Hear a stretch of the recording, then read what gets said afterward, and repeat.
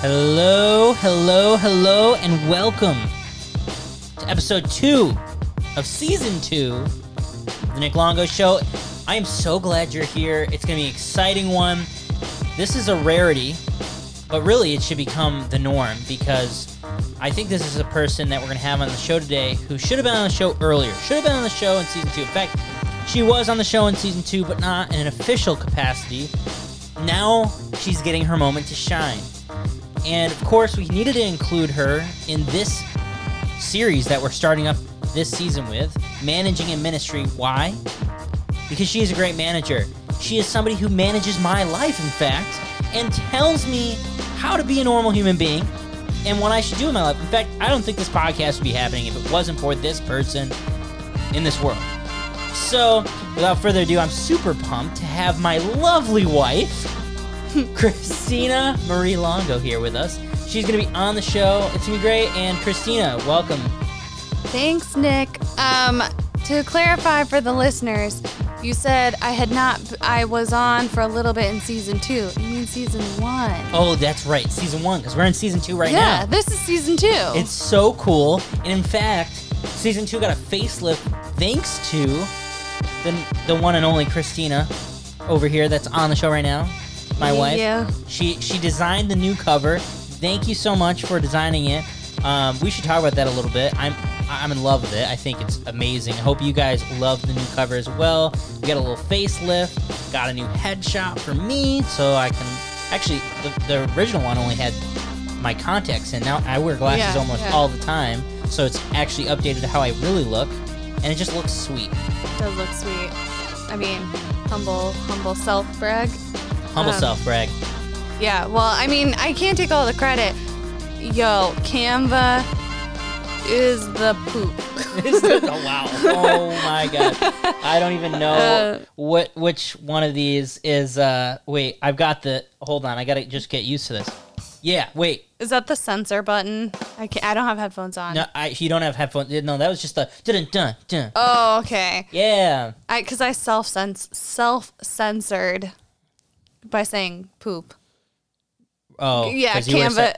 Canva is the S. Yes, but we are not. We are clean. This podcast. is a family-friendly podcast brought to you by the Nick Longo Show. Yes, and the Longo Collective. Anyways, Christina is a great person. I'm super excited that you're here. That we're actually having you as a guest on the show for episode 2. You should have been episode 1, but you know what? We started off with Carlos Gill. It was a fun time. I hope you enjoyed that episode. Good app. It was a good app.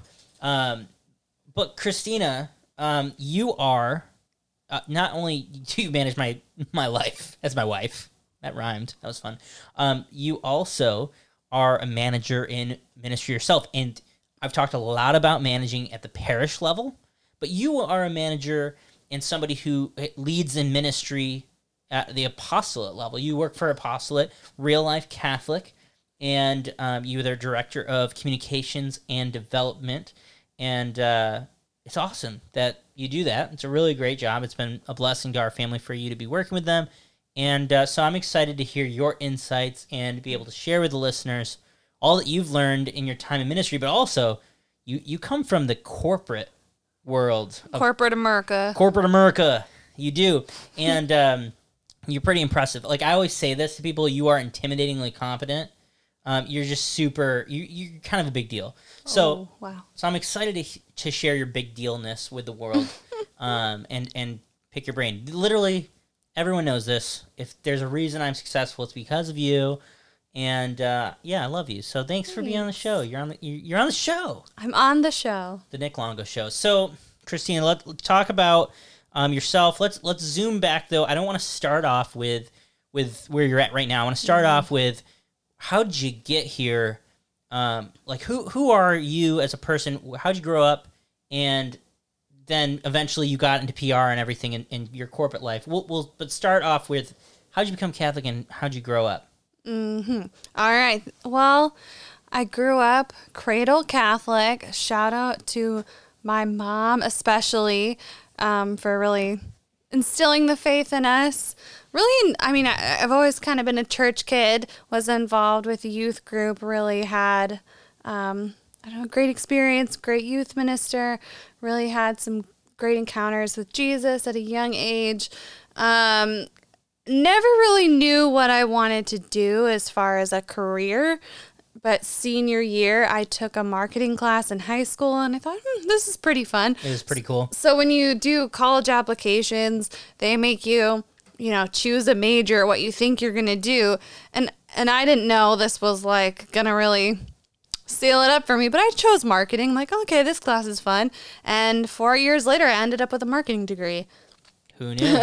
That's fun. So in college, I went to a small Protestant college, tried the Protestant thing for a little while, but thanks to actually a good friend who has just this crazy conversion story to Catholicism, in his journey to becoming Catholic and then eventually discern to like enter the seminary, and he's now a priest, like praise God. But his discernment process brought a lot of conversations to our friendship and kind of solidified my Catholic faith. And by the time I graduated... Chrissy, wait. Do you think he knows that? Yeah, I've told him before.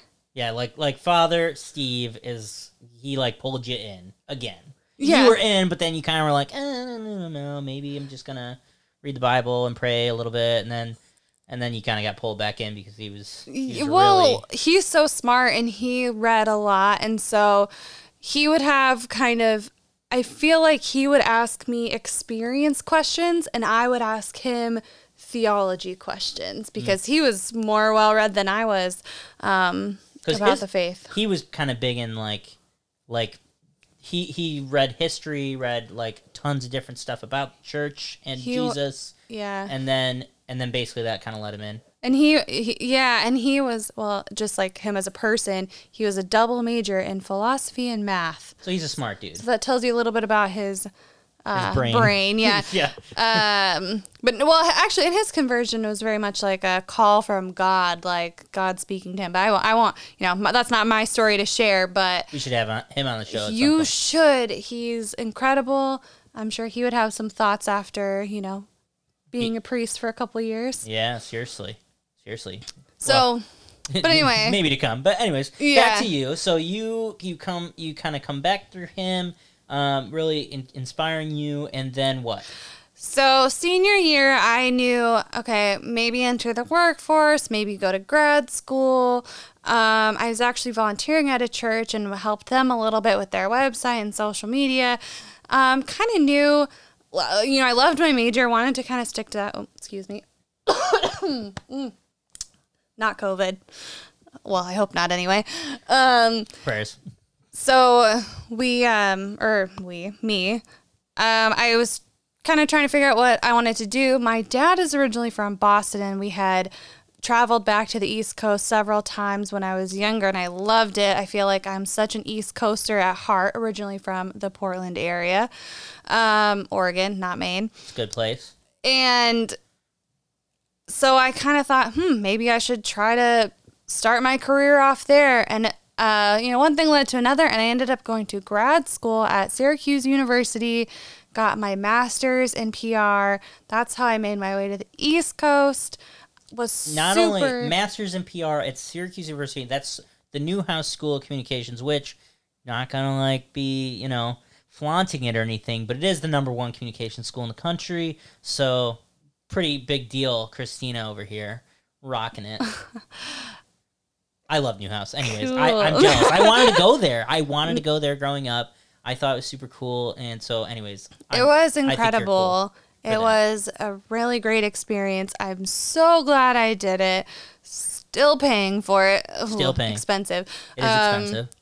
But really my goal was to start my career off in the East Coast, New York City, Boston, DC, and I knew Syracuse has such a strong alumni group, and I just knew that would help me get to where I wanted to be, and it did. Praise God. I started my career in New York City. Wait. Hold on. While you were at Syracuse, or even when you were in school, you did internships, right? Because I think this rounds you out a little bit too, and kind of gives you some interest. Like you have some interesting depth to you, right? You've got the communication thing, but you did a lot of internships in like sport, like the sporting world, Yeah. because you golfed in college. Yeah, I did golf in college. D1. I'm glad I haven't told my story in a long time, so I like your questions. They kind of help. Because you know it, so you can kind of put I think I know you. Yeah, just a little bit. Just a little bit. So in undergrad, I kind of got to senior year and I was like, oh my gosh, I haven't done any internships yet.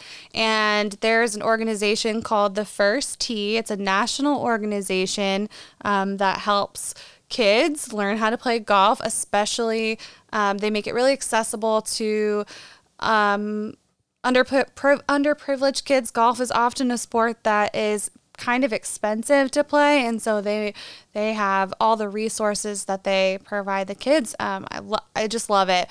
It's a great organization, and there's a local chapter in Portland, and so I reached out to the director and kind of said, hey, do you want an intern? And luckily she wanted one, so that's how I got that internship. Just going for it. That's awesome. Yeah, you just ask. I mean, yeah, I would have that advice for anyone. There are so many organizations that probably want or need an intern and they just don't know how to get one. And you did it for free?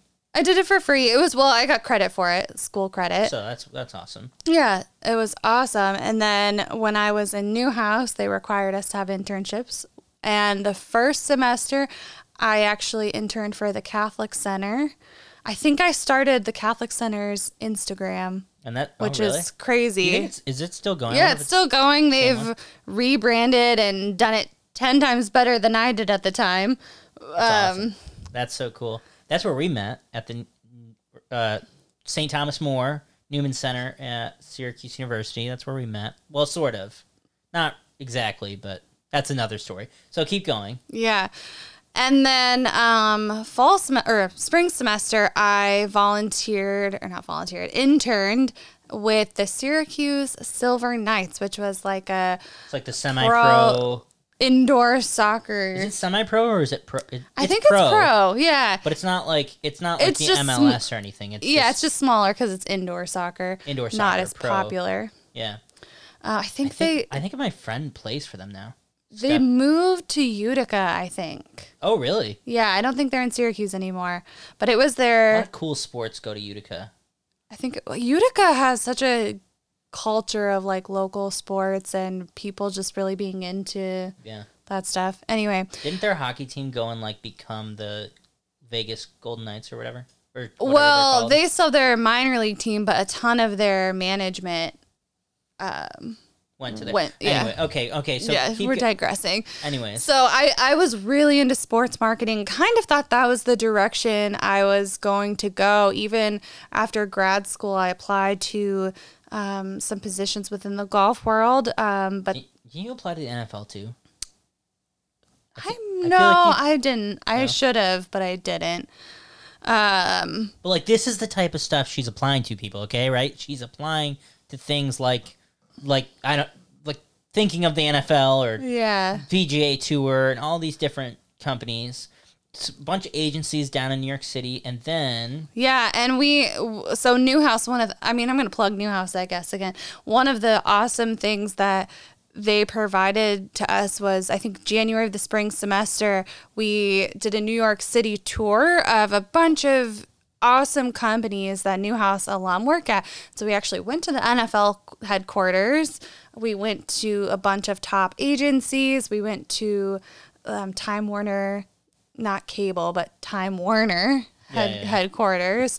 And just got to sit down with some Newhouse alums and other executives from those companies and just learn about their companies. And one of the places we visited was Fleischman Hillard, one of the top PR agencies in the world.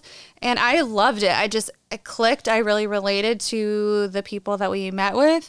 And one thing led to another. I applied, and that's where I ended up landing after grad school. Surprisingly, in healthcare. Healthcare PR. And this is a really interesting and a cool job. Like, the place where she worked in New York City was in Manhattan. Was it 42nd Street? 42nd Street on the side near like the United Nations. So like you could walk down the street and go see like the UN building, all the flags there.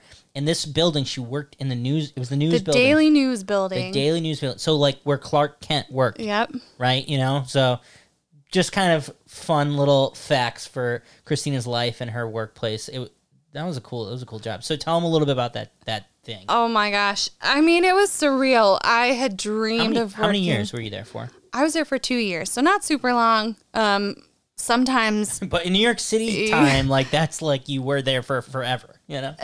It does feel like that. It was so fast. It was surreal. I remember walking to my first day of work. I left super, super early because I just had no idea how long the subway would take. And I had to take kind of 2 subways, transfer once. And I started in the fall, and when my first few weeks, it was still really nice weather. So I actually walked kind of that second leg and didn't take the transfer train. And I walked through Times Square on like my first day of work, and I thought, wow, I just thought I was like in a TV show or a movie walking through Times Square to my job. I mean, being from the West Coast, like Portland. You made it. You're like, yeah, you feel awesome. That's pretty sweet. Yeah, no, for sure. And you're walking through Times Square. Especially considering like everybody who's not from New York State thinks that the only thing New York State is New York City. Yes. So like you're coming in, and obviously you've learned that that's not true because you had gone to Syracuse University. It was a rude awakening realizing Syracuse University was 5 hours away from New York City. You probably I was like, dang it, there goes all my plans for weekends in grad school. Yeah, you were like, I'm going to see the Statue of Liberty. Nope, 5 hours away. That's not happening. Yeah. So you're walking through Times Square. It's like you've made it. You're there. Walking in heels, thinking that was a good idea. Mistake. You learn that after one day of walking to your job. I get in. I mean, you go up to the 11th floor. The view, we didn't have like a crazy good view, but it was just a cool office, open space, glass. I mean, it is just quintessential New York, and you think it's so cool. And it was. It was cool. But it also kicked my butt. Yes. It is hard. It is a grind in New York City. You had long hours. So for the context of the listeners, Christina and I started dating when she had started her job. Basically, we had known each other for like, I don't know, 2 years or so. Maybe, well, probably not a year. Probably a year or so, year and a half. And then she moves down there, and I had liked her like the entire time I knew her, and didn't really let her know about it, but I was just kind of building a relationship. And then when she was in New York City, I just kept talking to her, and I was like, hey, we should Skype or whatever, and we just Skype occasionally. And then after a while of Skype, like once we started Skyping, like after a few times of Skyping, she was like, excuse me, Nick, I don't usually Skype with boys, you know, or whatever. Not like that sounded weird, but like, you know, she was like, I don't Skype with people. Like, we were talking all the time, and I said, hey, I don't usually like talk with people this intentionally for no reason. Like, what's up? Yeah, actually, she goes, so I think you need to think about what your intentions are and get back to me tomorrow. Hang up. Click. She just hangs up on me, and I was like, what? I gotta figure this out. Called all my friends. Was like, oh my gosh. I need to like figure out what I'm gonna say to her. She wants to know my intentions. You know, and figured that whole thing out. We talked next, and I asked her on like a proper date, and yeah, it was great. Anyways, then that's another story.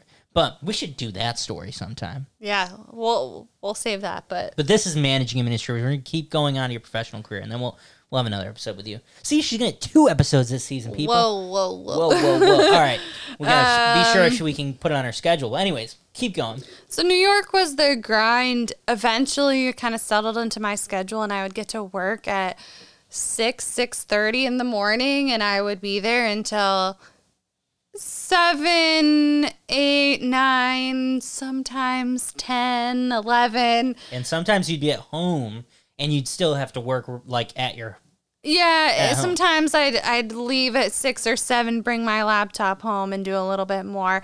So for entry-level PR, one of the biggest things you do, and I just had no idea actually before kind of getting really close to into my career, but is media monitoring. So you're in entry-level PR at the agency level, you have certain clients and you watch the news like a hawk for things that relate to their brand. That can be Yeah, that social monitoring and traditional media monitoring. There's two different things. Yeah.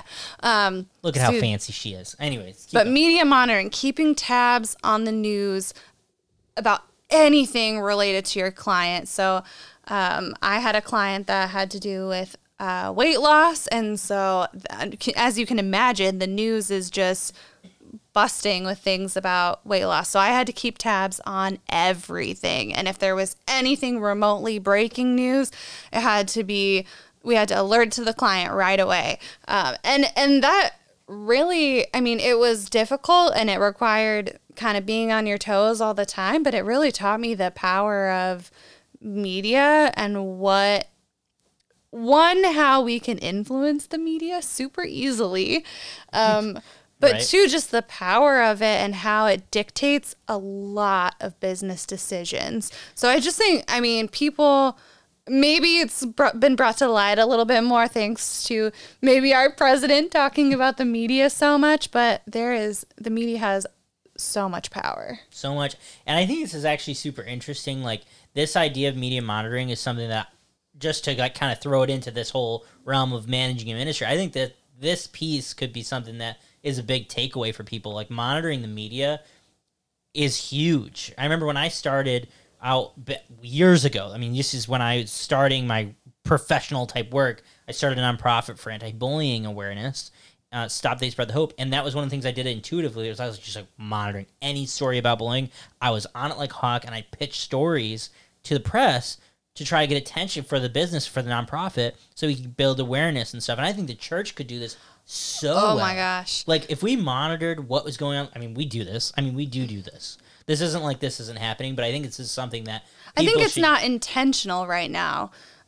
True. Like, in 99% of churches, dioceses, whatever, but I'm just going to take what you said kind of a step further, or even use your example for what you did with anti-bullying. Bullying, a lot of stories would hit the news, like so-and-so from New York right. Was bullied because of this, and that would make national news. And what happens is local papers, news sources want to look to an expert to provide commentary on it. So they're gonna say the facts of the news, but they want their story to be different than News Channel 2 down the road. So they're going to look for a source to commentate on it. Yeah, talk about it. So, but instead of, if it's a breaking news story, they're going to hunt for people. But if someone comes to them instead and says, hey, by the way, I'm the director of this anti-bullying organization right here in Syracuse, and here's what I have on the story. Here are my opinions. Here's what... They're going to be like, let's go. Yeah, they're going to love it. So in the same way, a church could, I mean, I don't know. There's a million things going on in the church world. Hey, this breaking news story happened where, what just happened with the birth control, where it's not required by certain religious organizations to provide it. The nuns won. Yeah, the nuns won. Okay, well, now...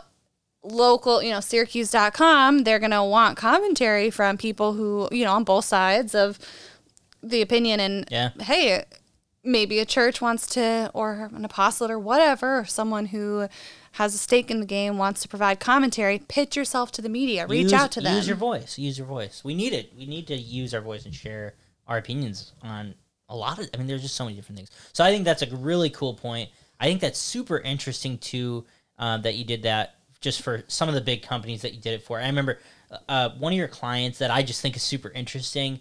I don't know if it was a client necessarily, but it was like one of your accounts that you worked on was the social media for Barnes & Noble, which was like weird because you were healthcare, but then this was like one thing you got it was assigned just to. a side project that they needed extra hands, and so I was able to help with that. It's so cool. I'm a huge reader, and as Christina knows, because I have a lot of books, and we have to move them now when we're moving cross country. But anyways, that was a cool little side project you got assigned. Yep. In your time there. And then there was a guy who came into your life. Of course, as I said, we started dating, and we kind of got pretty serious, but we wanted to be closer together. So it was either I was going to move there, or she was going to move closer to Syracuse. And man, wouldn't have been weird. It would have been our life would have been different if I had found a way to move to New York City and done something. Would have been weird. That that would have been wild. But so Christina ends up moving closer to Syracuse, works a job in Utica and at a hospital, and then eventually gets hired at a PR firm right in Syracuse. Tell a little bit about that, and then we'll kind of fast forward a little bit into how the heck did you ever get in a minute? Now you're in ministry, so how do we get from A to Z? Yeah. And I will say that my time in New York, it was amazing, but dang, it is hard. You work super long hours. You have to drag your laundry down blocks and blocks. You know, there are rats and cockroaches, and it's expensive, and the summer is so sweaty and the winter is so cold. Right. I mean, I was ready. 2 years, it was amazing, but I was so ready to be back in the suburbs, have a car, go to Target, drink my Starbucks, basic things. Well, actually, I drank lots of Starbucks in New York, so. But anyway, so worked at a hospital in the marketing department for a little while, kind of continued on that healthcare PR. I think for me, what stands out about that job is that was kind of a more full service marketing role, and that was the first time. What does that mean, full service marketing role? So with PR, it was super concentrated. Like I have this one role, media monitoring, press, pitch letters, that kind of stuff. In this role, full service marketing, we did everything from the PR to, press releases, talking to the news, to social media, to creating flyers, advertisements, promotions. And you got, at that point, you started to get into like being into like the strategy behind the marketing too. Because like at the PR agency in New York, it was like, yeah, you had strategy, but it was kind of like you were doing your task. Yeah, and I was too far down the totem pole to not like you weren't a VP, although you probably would have became one. but like, yeah, to kind of running where you were. Yeah. So we got a little more into that. I will say what stands out about that job is it was the first time I picked up a DSLR camera. Oh, that's so right. A fancy camera, and I, in hindsight, I love taking pictures growing up. My parents got me a digital camera at a young age. I always had fun with it. But in this job, we had to take photos of different things for marketing materials. And another person on my staff was a photographer on the side. And so I wanted to get better at that piece of my job. So I asked her a bunch of tips and started to get better at shooting, kind of going beyond the automatic settings and going on manual. And I also had the opportunity at the time to purchase a used Canon Rebel. From a little anti-bullying organization that was kind of shutting down at the time. We'll stop the AIDS Brother Hope, which we talked about earlier. So I purchased that, I think, for, I don't know, $100-ish. I would have given it to her, people. See, because this was my organization we were shutting down. I would have given it to her, of course, because, I love her, and she wasn't my wife at the time, but I would have given it to her. But we had to sell it because legality, shutting down nonprofit and everything. And so the nonprofit sold it to her for $100. Yeah. Good price. Great price. You won. You purchased that little bad boy, and I took kind of my first, I'm using air quotes here, professional photos on that for your sister and my sister's brother-in-law. Yes, Kate and Pete. For engagement photos. In hindsight, they are not great. But they were great. They were really good. They were really good, and Kate and Pete loved them, still love them to this day. But, you've gotten way better. Yeah. But that, that story will come around a little more later, but I think when I look back, that's kind of, I will say, a cornerstone part of the story. That's true. That's a big moment. Yeah. Being with Lindsay there. Yeah, if I would... Big shout out and thanks to Lindsay Mogul. Yeah, if I didn't work there, I don't know if I'd be where I'm at with photography right now. She kind of inspired you to kind of get in the game and start your photography business. Christina Longo Photography. So then I moved on. That was a long commute. It took about an hour each way. That got old real quick. So I having to pay for tolls. Yeah, it was toll road, and it was rough. So I ended up at an agency in Syracuse, an amazing agency. I loved working there. It still had some intensity of an agency, but wasn't quite the New York City grind. So it was a nice balance. They really respected you for your New York City experience. Yeah. That was really cool. And I remember, like, that you got this in Utica, too. Like, they really, really appreciated your New York City experience. But, I mean, I felt like the amount of, like, respect they gave you at Pickney Hugo was just really cool. I thought it was like encouraging to you. It was maybe, I think it was in the job in Utica, I don't think I took as much ownership as I could have in that job. I still didn't feel like I was at, manager level or enough to really like make too many decisions. And I feel like at Pickney Hugo, they instilled that confidence in me because, well, I don't know. They just did. Great. So it kind of helped me level up, if you will. And you... internally. If I'm right, I think I'm right, but you kind of got them one of their biggest hits, right? Yeah, thank you. That is a career highlight. I worked... one of the clients I worked for, I got them in Forbes. Magazine. She pitched Forbes magazine. She got an article in Forbes. Like the magazine, Forbes. The good, like the big one where business people want to be in. I think it was Forbes.com. I don't know I don't think it ended up in print, but hey, still sweet. It was In awesome. Forbes, I'd feel awesome. Like managing a ministry, Christina, you should pitch this podcast series to Forbes. You think they'll take it? Who knows? Who knows? Anything is possible. Anything is possible. You find the right reporter working on the right project. Anything is possible. Anything is possible.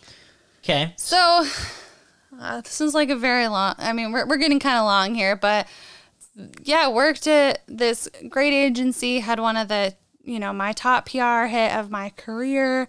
Also worked with someone, just a good friend there. Rachel, shout out to Rachel. She is also a photographer, and shout out to Nate, another great friend who worked at Pickney Hugo. He was in our wedding, played music. Anyways, sorry. Also worked at Pickney Hugo. Still works at Pickney Hugo. Love you, Nate. So Rachel's an amazing photographer, and she would just, I don't remember at the time what I was taking pictures of, but I just kept asking her for different tips, and she recommended like the nifty 50 lens, for all you new Canon users out there, the Canon 50 millimeter 1.8, it's $100, best $100 I've ever spent on a lens. And if you work at a church, we recommend Canon cameras. That's the team we play for when it comes to cameras. Sure. Get a Canon camera, get a 50 millimeter lens or whatever she just said, and crush it. It's a good camera. Word. So, yeah, I would say at that agency, I grew a lot in confidence and grew my photography skills, which was kind of unrelated to my actual day-to-day, but really amazing company. The only reason I left is because we ended up moving out here to Portland. Yeah, so I got a job out here. I think a lot of you might have heard that story in season 1. If you haven't, go back and you can listen to some of my story and how we kind of moved out here. But anyways, got a job out here when we got married, moved to the Portland, Oregon area, but in Vancouver, Washington, worked here for a bit. Christina kind of finished up her job. We had a long-distance marriage for a bit, came out here in like September. The kitty is scratching at the door. The cat is scratching at the door if you're hearing that. We'll let her in a second. But she was having you were having a tough time finding a job, but then you finally found a job after like being in here for like a month or two. Mm-hmm. Which was weird. It was like super weird. That it was like so hard for you. It was just weird because it's the other side of the country, I guess. Yeah, it is interesting how different areas of the country maybe value experience from various places. I think having New York City experience is super valuable in Syracuse and upstate New York, and really anywhere on the East Coast. I think when you have New York City on your resume, it really stands out. And I don't know, for one reason or another, it didn't seem to stand out too much out here in the Portland area, or maybe it was just something else. I don't know, but I had a hard time, and then I finally kind of landed somewhere that I didn't love, but it paid the bills, bills for a bit. For a bit, and 3 months. And then a great opportunity came around. You know what? Here's the power of vulnerability, I guess, or complaining, if you want to say that. We were at Theology on Tap, and I was just kind of venting with a couple friends about my new job, and then a couple days later, maybe a couple weeks later, the timeline's a little fuzzy. People had known that I kind of didn't love my job, and they said, Christina, there's this opportunity with an apostolate called Real Life Catholic. I'm going to send you the job description. I think you'd be perfect for it. Yeah, but hold on a second. So she had just really she was really upset about it. She kind of told people about it. And I think it's just important because I think for us, it was actually such a pivotal moment in our life. So at the time when she got that email from a friend who was offering her this job, we had just suffered the loss of our first child, a miscarriage that we had. And so little Phoenix, we lost her, and it was super, super sad. It was like an awful time. But yeah, I remember it was super weird because obviously we're going through this crazy emotional time. I don't know if you want to talk about it a little bit, but yeah, such a crazy time. And you got that email, which was like, it was weird because it was such a terrible time in a lot of ways because we had just lost the baby, but it was also such a perfect time. And I think also just like such a gift from God. Like God planned it. Like it was it was such an intervention. Like it was like, here you go. I'm here for you, just so you know. Yeah. It was the hardest moment of our life. It was so hard, especially at that point. I was working a job that I just really, it felt like it was soul sucking, and then I had to go through. Then we went through this, the loss of Phoenix, and we were actually in the hospital when I got that email about here. I think you should apply to this job at Real Life Catholic. And it was like late. It was late, and I almost didn't even look at the email. Who sent it to you? Was it Annie or Annie via Jamie? I think, or Jamie, maybe or Annie gave Jamie my email. I don't remember. Did they email you or did they email me? Maybe you. I don't remember. I don't even remember. We have to look into that. But I got this email, and I think I did actually read it, and I read the job description. I'm like, wow. And she looked at me, and I remember she was like, holy crap, like, Nick, I just get the weirdest email.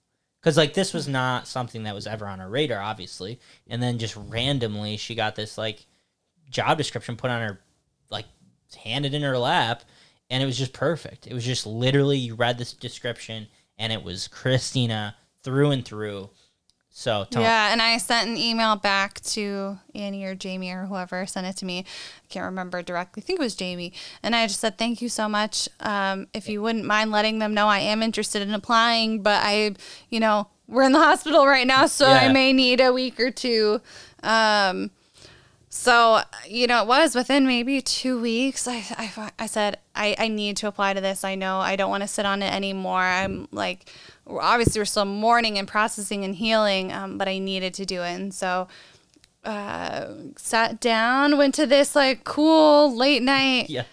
Like bar-ish. It's like a bar. It has the vibe of a coffee shop, though. Yeah, it does. That's true. We have like little tables upstairs, and you can sit kind of 2 by 2. Yeah, we got a cheese board and some beer. Sat down, and Christina filled out just busted out updated my resume and cover letter and all that. And I had never applied to a ministry job before. But I was ready. I was ready for a change. I knew kind of like my soul needed rest almost. I had loved being in corporate America. I think for me, I loved, my coworkers and meeting people who didn't have the same faith as me. And I I think I'm an approachable person when it comes to those kind of topics. You're the most approachable. And a person lot in the of world. people would ask me questions about my faith, and I loved it, and I felt like I could be a good evangelist, but I felt like my soul needed some rest in that respect. Yeah. So it was just literally a gift from God. Applied, had an interview. The interview, we just chatted, talked for an hour and a half. I think it just felt right on all parts. And yeah, I got the job. I got the job at Real Life Catholic. And that was, 2.5 years ago. Yeah. Dude, it was so cool. I remember sitting in we were driving home and we parked like in the driveway. And I remember after you had applied, and I remember looking at you, or no, after you had interviewed, and I remember you were like super awesome about you were like, this interview was, it was just one of those interviews you could tell like it went great from both ends, and it was like a mutual. And I remember like that happening, and then talking in the car when we were thinking about like, oh my gosh, should you do this? And I remember being like, if you do this, like it's probably going to change our life and like the like direction of like, not like the direction of our family, but like really it would change like the dynamic of our family. We just knew like it would really impact us. And it has. It's been such a huge blessing. It's crazy. I mean, we eat, breathe, sleep ministry now. Right. Which is great, but it's also like sometimes we need a break. Yeah. We definitely need some boundaries. I think we're getting better. Now that Eden is in our lives, that helps. It does help because you have baby TV to watch, watching our kid. Yeah. Which is fun. She's super cute. But so now you are managing a ministry, and you work for Real Life Catholic. You're the director of communications and development there. So basically, what does that mean? Well, we have a small team. I think 6. I think we have 6 people on our team. And so, this is the first role that I've had that I do. I have my hand in so many things, kind of like I said before. I started off my career in just healthcare, PR, and you do like 2 things. You do 2 things a lot, like many, many hours you do these 2 things because you have huge clients. Right. But now I do like 80,000 things. And you are really in the strategy thing. You like yeah. I will say this has been incredible for me as a manager, as an executive, if you will. That's kind of a fancy word. I don't really like that. I take like a leader, but like a as leader, yeah. As a leader in the church, as a leader in your work. I mean, you've really had a lot of different opportunities to lead at Real Life Catholic with different campaigns you've done, different like ministry things you've done, and just the direction in which you approach the people who donate and the people who give. You've really been able to lead in that way, especially in the way just like the language. I think too. I mean, Chris does obviously a ton of that. Chris Stefanik, does a lot of his very like specific voice and things that is true to the ministry and everything. But like you've really been able to kind of influence that, and I think that's been cool. Yeah, so having development and communications has been great because development. My boss is experienced in development, so I'm learning a lot in that respect. So your boss is not Chris Stefanik. No.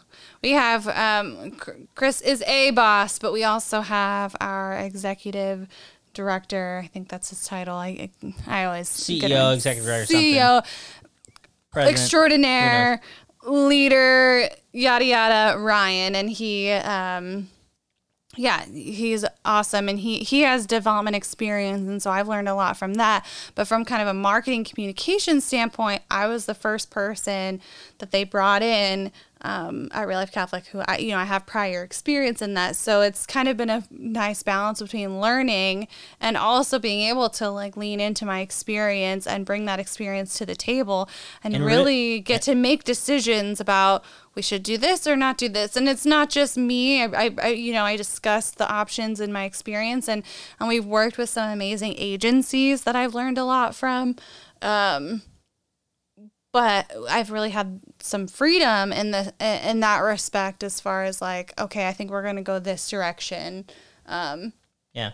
And it's taught me a lot about my strengths. I started off in PR, but I'm learning more and more about I'm very good at the visual design piece, or kind of the storytelling through visuals, or layout, organization, social media marketing, not just the organic stuff. Like that's fine and dandy and good. Chris does a ton of his own stuff too, because it should be it's him and his voice. I just support him on kind of the logistics, but more on the advertising side. I've learned a lot about that. I really, really like that piece. But I've just gone to put Christina's really good at Facebook ads. She's become very good at Facebook ads. If she wanted you to see something on Facebook, which is super creepy, but if she wanted you to see it, you'd see it. Maybe not that good. Maybe.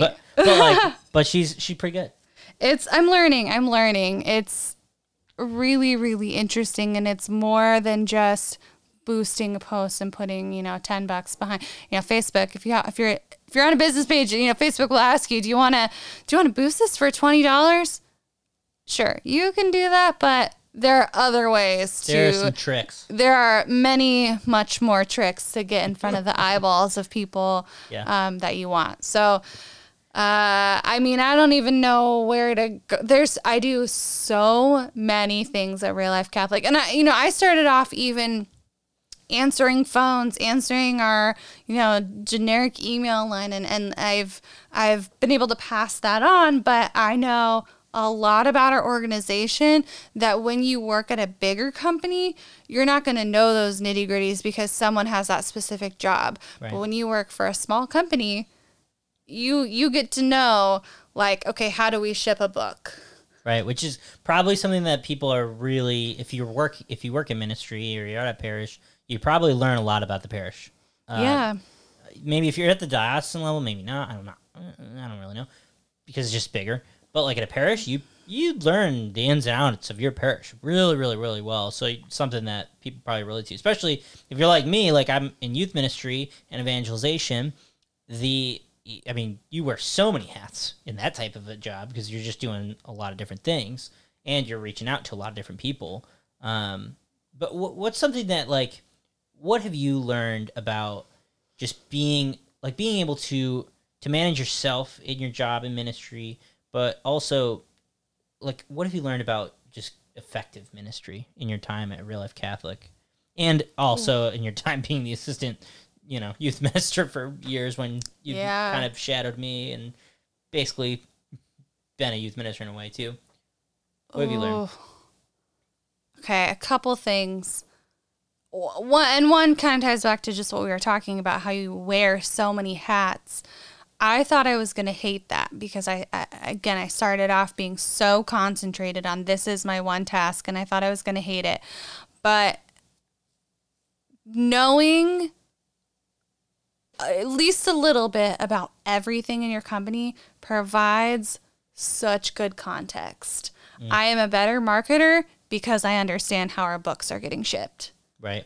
It makes you think of the end goal or the end results, and all the steps. So it's so important. When you're at a church, I think sometimes we can get so siloed in this is my department, or this is my task or my job, right? Maybe I do youth ministry, or maybe I do evangelization, or maybe I do faith formation, or maybe I do stewardship or something, right? And we start to think about these, or maybe even just this event or that event, right? And we just kind of become siloed in the event, but we don't think about the bigger picture, the bigger mission, and all the different things that are kind of working together at a parish. We have to start thinking about that. That's what I've learned, and I think you've learned that for sure at Real Life Catholic. Just you need to work together and collaborate. You can't be siloed.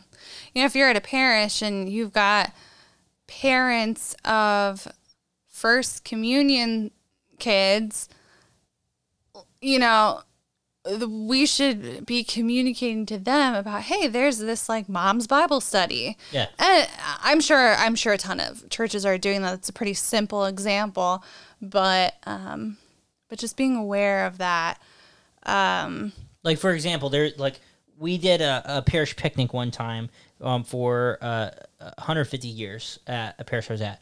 And one of the things that I thought about, and I thought it was a really great idea, was something I pitched was, let's use this opportunity to not just celebrate 150 years for the people of our parish, but let's put this out to the community and share it with the whole community and invite them into our parish because we have hit this landmark of 150 years and use it as a tool for evangelization. So there was this event going on, and I started to think this could be something we use as a tool of evangelization for the whole parish. So I kind of connected and weaved the things together for the greater outcome of what our mission was, which was to evangelize our people and the people in our community. So that was just kind of a bigger picture example, too. Yeah. Totally. So what else have I don't remember your exact question. I kind of have an answer in mind, but now I don't remember the question. I was asking basically like what's your what have you learned about like leading in ministry? So I think another huge thing that we're just big on at Real Life Catholic is getting help when needed. And I'll kind of expand on that a little bit. Like I said, we're a small team, and we're intentionally small for some reasons, and one of which is that we're able to work with contractors and vendors and agencies at times to help us with things.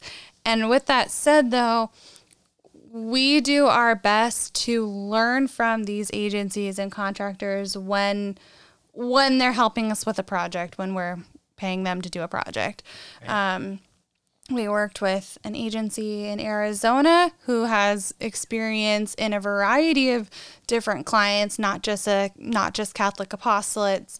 And one of the reasons I'm a lot more confident in my Facebook advertising is because I did trainings with them as they were doing the work for us. I learned it. Yeah. And I think when you ministry as a whole, I'm talking really practical, like businessy things. I'm not talking so much about the spiritual side of it. Not that there is spiritual in all of that. And I guess I'll also get to that. But I think churches or ministries, we can look to other people to help us. And I think we should. I don't know. I feel like I don't really know of churches that use contractors too much. Yeah, I mean, it's important to be able to learn and to reach outside of ourselves, because I think there's a different and unique perspective that people in the business world can give to us in the church. I mean, I think it's one of the reasons why I'm doing this series, Managing a Ministry, is because I wanted to reach out not only to people in the church, people working at apostles like yourself and others, but like people like Carlos Gill from last episode, right? People who work outside of the church world, because we can learn from them, we can grow, and the strategies and the things that we're doing and our practices. And I think that's so great. It's huge to be able to look outside the ministry bubble for business examples. One of the biggest things I do is read business books for my own development as a minister, and these are by people like Gary Vaynerchuk is a big person that I look to a lot for social media advice and marketing advice, and literally he's really, really helped me. And if you watch kind of some of the things that I do online and social media personally, but even with my ministries, a lot of it's influenced by the way his methodology in marketing is. And I think I've done that so much. I mean, reading those types of things outside of the church bubble is super important. There are times when it's appropriate to look at someone, a contractor, a freelancer, an agency who is maybe working with secular clients and bringing in their help. You have the ministry church experience and intel. You can filter it. You know, okay, they're going to give you advice based on the world and the culture, and then you can filter it based on your ministry experience. But sometimes you can't just look at like, oh, what's this church down the road doing? Because we got to get a little more creative. And I think that's what we try to do at Real Life Catholic, and I try and do in my role is I don't want to just do what the apostolate down the road is doing. Even, that's awesome. But what are we doing? What is the culture doing? And not that we're trying to mimic culture, but how can we be inspired by that and then filter it and then do it for Jesus and be inspiring ourselves? Yeah, 'Cause I think that's something that I mean, unfortunately, just like when I look at a parish bulletin, I'm just not inspired by it. But how can we make those types of things more inspiring? When I look at a church website, a lot of times I am not inspired by it. Right. How can we make those things more inspiring? When I look at a church event, I'm not always super inspired by it, but I want to be inspired by it. And it's so important that we can look at things like the way Nike does their marketing and say, wow, that commercial looked beautiful. Can we make our next annual Catholic appeal video as amazing and inspiring and that big of a story as that kid running down the street huffing and puffing because he's trying to get in shape, but oh wait, he's wearing Nike shoes and he's just doing it. Like, I love that story. Yeah. And how can we make our Catholic appeals, our parish mission, and everything that we're doing, our youth ministries, that inspiring that we invite people into that story too? That's what some of the things I've learned from looking at Nike and stuff like that. It's just so important that we inspire too. And I think we get afraid because we think, oh, that's what secular culture is doing, so therefore we need to be countercultural. We need to be countercultural in our message. We don't have to be countercultural in the delivery tools. Yeah, and the strategies. It's so true. It's so true. And I think too, it's even more than that. I think sometimes we have blinders on. We just are in our own little ministry world, and we speak Christianese and all these like Catholic-y words or Christian words, whatever. But like, we don't think about just being human beings and just actually inviting people into the story. And I think that's something that you guys have done really well at Real Life Catholic, is looked at people from outside the church bubble to influence the way you guys are trying to inspire the world to have a bold faith, right? What's your mission statement? Well, our old mission statement was to inspire a bold, contagious faith in the heart of every Catholic. And now it's the life you were made for, the tools to live it. Nice. And you guys are you're teaching us how to live the life you were made for. And but that, I mean, okay, even that mission statement though, the life you're made for, there's the countercultural message, right? Like, what's the life that Jesus has for us? Life to the full, John 10:10, Chris's favorite verse is what that's inspired off of. And then the tools to live it. But the tools are what is, hey, let's look to see what Nike's doing. There's a reason they reach billions of people. They've got the tools down, so why not look to that for inspiration? Right. Get people, instead of putting on shoes, to put on, like, the armor of God. Ooh. Is that a Chris line you just stole? No. That was a Christina line. Original. Ooh, nice. I like it. That's cool. One thing that is interesting about you too, Christina, that I think the church needs to hear from you in particular, because you've helped me with this a lot, is professionalism. You are a super professional person. It's one of the reasons why I say you're intimidatingly competent. You're just super professional. You are put together. When you walk in a room and you're got your business hat on, or you walk into a Zoom meeting now, right? You're pretty. You're good. You're good. Minus my attire. Working from home has made my attire t-shirts and sweats. But you got to get up. I remember from the New York City. I used to, but so hopefully my demeanor is still professional. Very professional. That's what I'm saying. So this is something that a lot of times in the church, it's like we throw out professionalism out of the door because we all work for the church, and it's just, we're all a big family, and also great. That's fantastic, true. But this is also like something we are all doing. If you are a minister in the church and you're working in the church, like, you're doing it professionally. Mm-hmm. We have to be professional. We can't just act like this is not as important as, the way people treat professionalism in the workplace in corporate America for companies like Nike, or like you worked in those PR agencies and stuff. We have to treat with the same level of professionalism the work in ministry. In fact, we should do it more because it's so important. It's so important. It's so important. It's the most important thing. And this is something you taught me a lot. So tell the listeners, like, why? What's your thoughts on this? Because I feel like you can have you have something to share on that. Going from very corporate Because work. this is something that frustrates you. Like, you get frustrated, like, what the heck? Why aren't people more professional in the church? Yeah.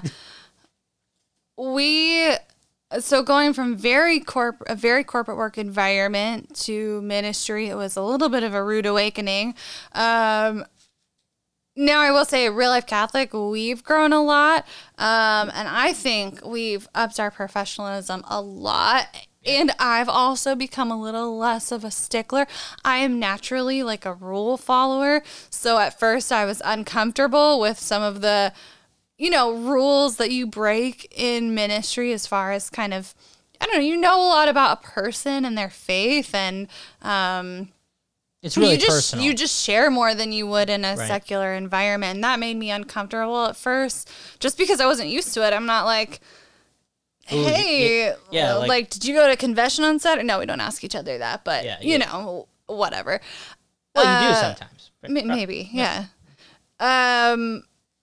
But, yeah, I think we've grown a lot in that, but I was so used to, like, okay, we have a meeting, and it's from this time to this time, and before the meeting, we're going to have an agenda typed up, and we're going to go through all these bullet points, and the meeting is not, is going to stick to the amount of time that we have dictated for it. Right. That's just like one small example, but timeliness, deadlines, kind of holding each other accountable in the workforce, even just the way you speak to one another. We can joke a lot when we're friends with people, and that's, and I think just kind of finding the line there, because it's a place of work. I think being vulnerable and being personal is good, but if it becomes, I don't know, I'm still growing and thinking and learning about what I feel about it, but being professional increases your quality of work. I can say that with, like, because you take it more seriously. I think sometimes we lack in our seriousness of what we're doing in church ministry, and it's so serious. We need to be serious about our work, because it is, like we said, like, it's the most important thing. I mean, I guess I don't know, Nick, maybe you can speak to this. I just haven't really heard it, where church is talking about, like, all right, we're going to do our parish picnic this summer, and it's this date, so therefore we need something done by this date. And here's our Gantt chart about our deadlines, and here's our budget. And I haven't seen that level of, like, project planning, for example. Yeah. I'm sure it happens, especially, like, I think VBS is a good example that's planned out really, really well. Yeah. Steubenville trips are planned out super well. Like experiential things. But what if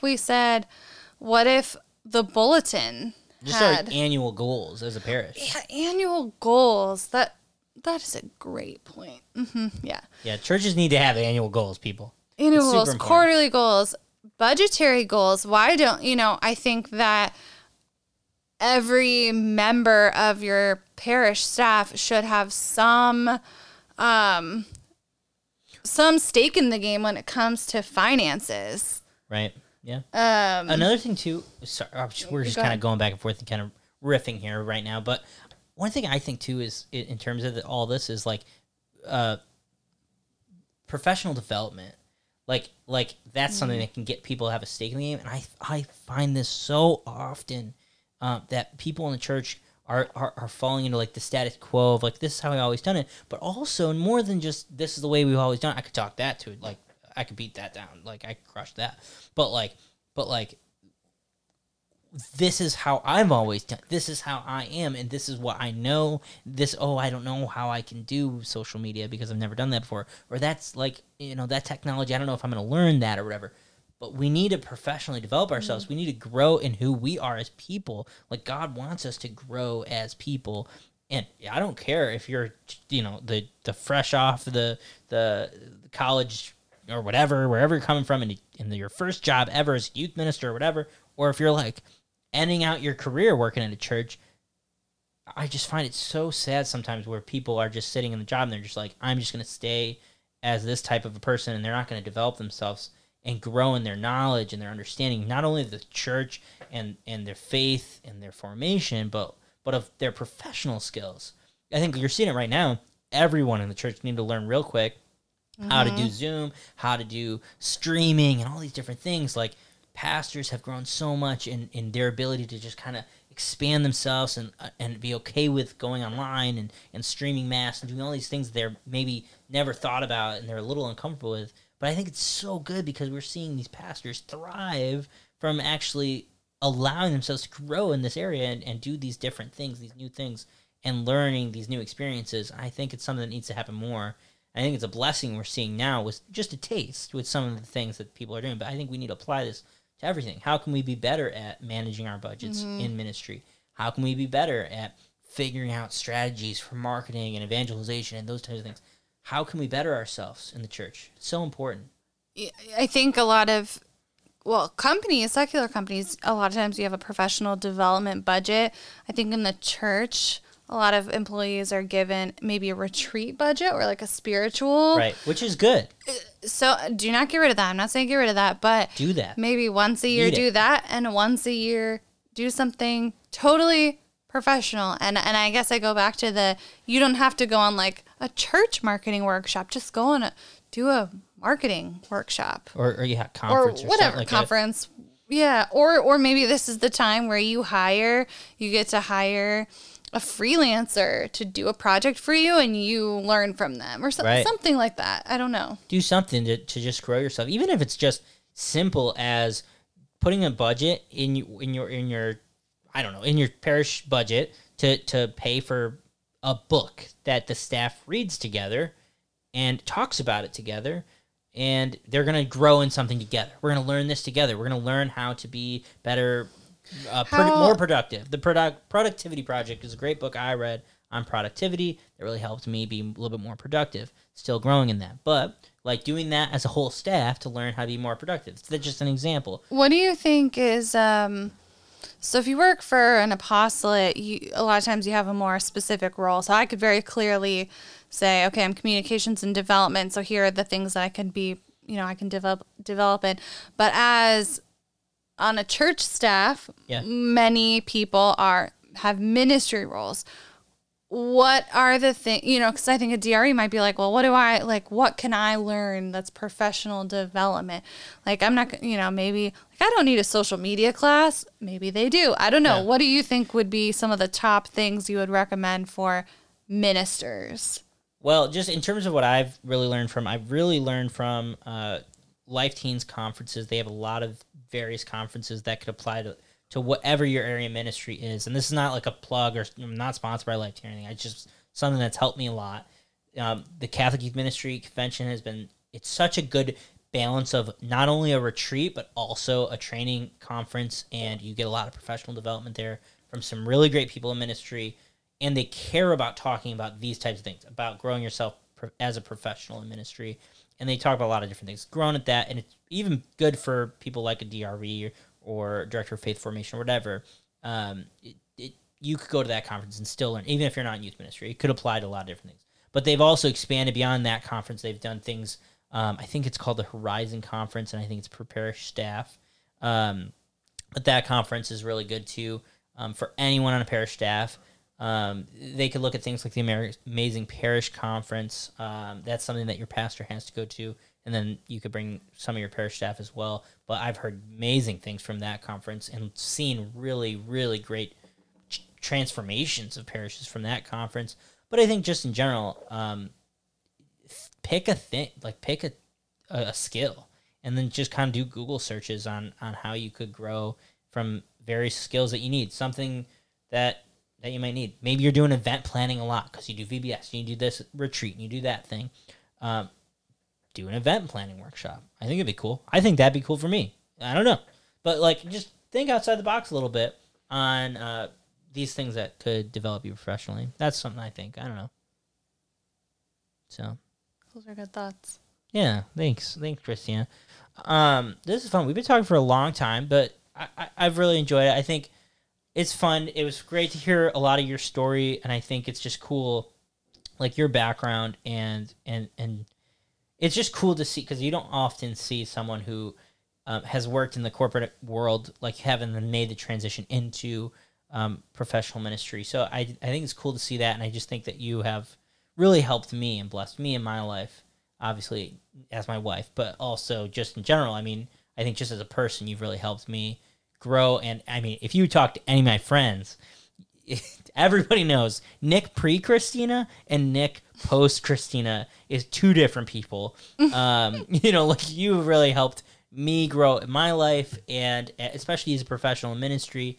I always knew that, like, I was drawn into ministry. I knew I was drawn into a different type of work, and I knew that when I was discerning what I was going to do in my life, whether I was going to be a priest or if I was going to get married or whatever, I just knew whatever I was going to do, and especially if I was going to get married, I needed someone who was going to be able to walk alongside me in the chaos and the craziness. And you've always been there for me. You always supported me. You always lifted me up, especially. And helped me grow beyond who I was and who I am now. Even till this day, you're always lifting me up and kind of helping me go a little bit further than I thought I could go. And yeah, it's been cool, especially since you've come into ministry now with me.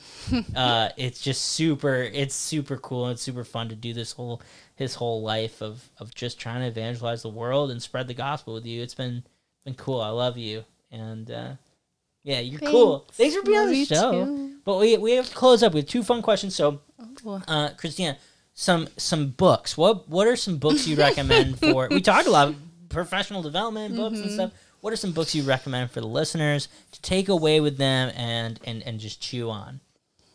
What are some books that have? Dang it, Nick! You know I'm not. She's not the reader in the family. I am, but hey, you've read some. What are some books that have impacted you in your life? Harry Potter. Read Harry Potter. There's a lot of good themes in Harry Potter. You know, I learned probably in the past couple of years, I much prefer fiction over nonfiction. I have a really hard time staying engaged in a nonfiction book.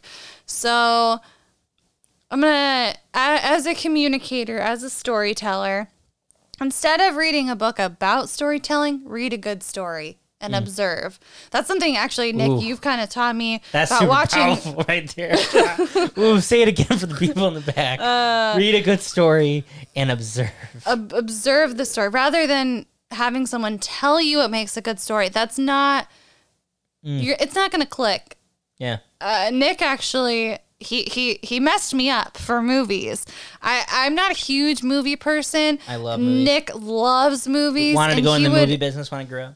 And he always, kind of says in the middle, "There's the knife," which means we'll tell that little anecdote. So the anecdote is if the knife, all right, metaphorical knife. If the hero of the movie is either going to be like taken out by a knife, like attacked with a knife, or he's going to use the knife to save himself in Act 3, that knife needs to be introduced into the story in Act 1. If something's going to happen that's going to save a person or do something catastrophic in the movie, and it's going to happen at the climax of the movie towards the start of Act 3, it needs to be introduced in Act 1. It's a story rule. So now whenever we watch a movie, well, Nick has always done this. Be like, "Oh, there's the knife. That's totally the knife." Yeah, whenever we see something, we're like, "Oh, and look, now there it is." I can't watch a stinking movie without looking for that kind of stuff. It's like a puzzle. So and I used to be the worst at like predicting the endings for a movie. I'd be the person in the theater like, "What? That happened?" And now I'm like, "Oh, dang it! I see this coming from a mile away." Thanks to, It's just basic story structure. It's how it is. So I think with, I'm going to be that person and not actually give a book because, truth be told, hey, I'm a new mom. I have not read a dang book in a long time. Who's got the time? But instead, if you're a communicator, a storyteller, this applies to so many people. Instead of reading about the story, find something you love and observe. Why is this story so good? Also, we have the story of Jesus. Like, what makes that story so good? Besides the, the generic, he died, saved us from our sins, blah, blah, blah. No, just kidding. That's totally really great. kidding. I mean, praise God. No, Amazing. Yes, we know this. What are the other points of the story? What draws you in? What's the story of your church? Nick does this. He has this cool thing where it's like the parishes he's worked at, like most recently St. John the Evangelist. Okay, how are we going to evangelize? How are we going to take the name of the church and build the story around it? And how is that going to be the charism of what we bring to the world? So anyway, totally didn't answer the question. You sort of did. I No, did that was the cool. politician. And you kind of dodged the question, but you made it better, I think. Okay. I voted for that answer. Anyways. And if I have to pick Harry Potter and the Order of the Phoenix. Yep, that's right. One of the reasons why we named our kid Phoenix, our first daughter. So, Christina, here's a story for you.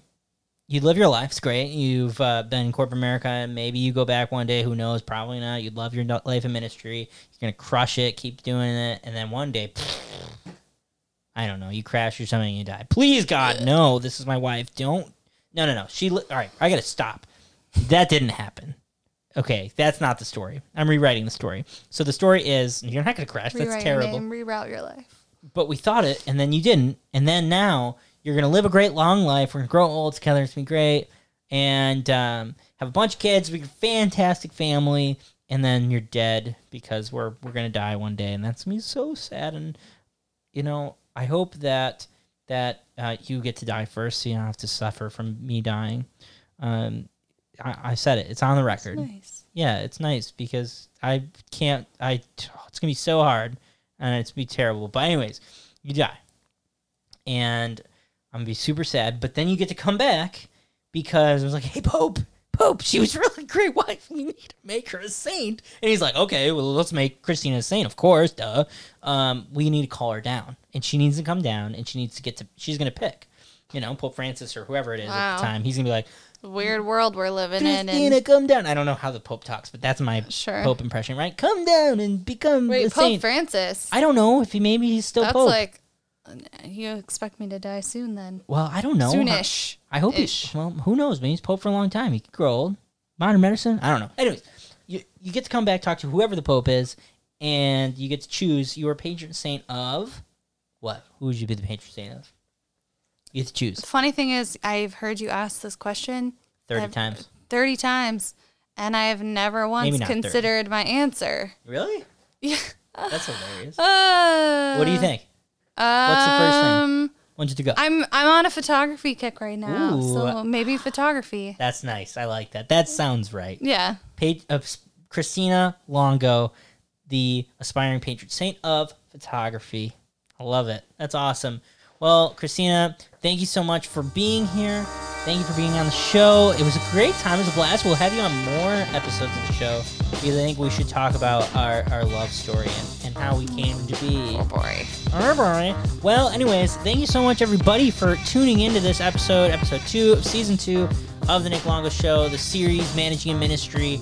I hope you learned a little bit from Christina and mine's discussion about her life in corporate America and then came around and got plugged into ministry. Hope you learned a lot from her. I've learned so much from you, Christina. You've been such a huge blessing in my life. Like I said, I mean, gosh, my ministries wouldn't work if it wasn't for the Christina. So if anyone, like Father Mano, you just hired me. Love you, brother. Super pumped to be a Holy Family. You hired two for the price of one. You got Christina too. I mean, she's really the backbone of it. Gotta love my wife. Anyways, all those married youth ministers out there, love your spouses because gosh, they're holding you together. You're holding me together, Christina. Thank you so much. Thanks for tuning in. And if you like this show, I would love it if you subscribe if you haven't already. Thank you so much. If you already have subscribed, and leave a review. Take like 30 seconds. It's going to take you 2 seconds. Not really 30 seconds. Probably like 13 seconds. Go click the 5 stars or 1 if you don't like it. I don't care. 5 stars, people. 5 stars if you want. That'd be awesome. Really appreciate that. And leave a review. It's like 13 more seconds. Just like, I love this show. Or like, write something that really impacts you in this episode and just share about it in a little review. It really, really helps other people learn about the show and find out about the show. And it's like, that's the whole algorithm and whatever podcast player you're your social media terms, Yeah. cool things. It's cool things. But anyways, thank you so much for supporting the show and listening to me blab and talk to people. We'll see you on another episode of the Nick Longo Show. You guys are awesome. Keep it real, and goodbye. Bye.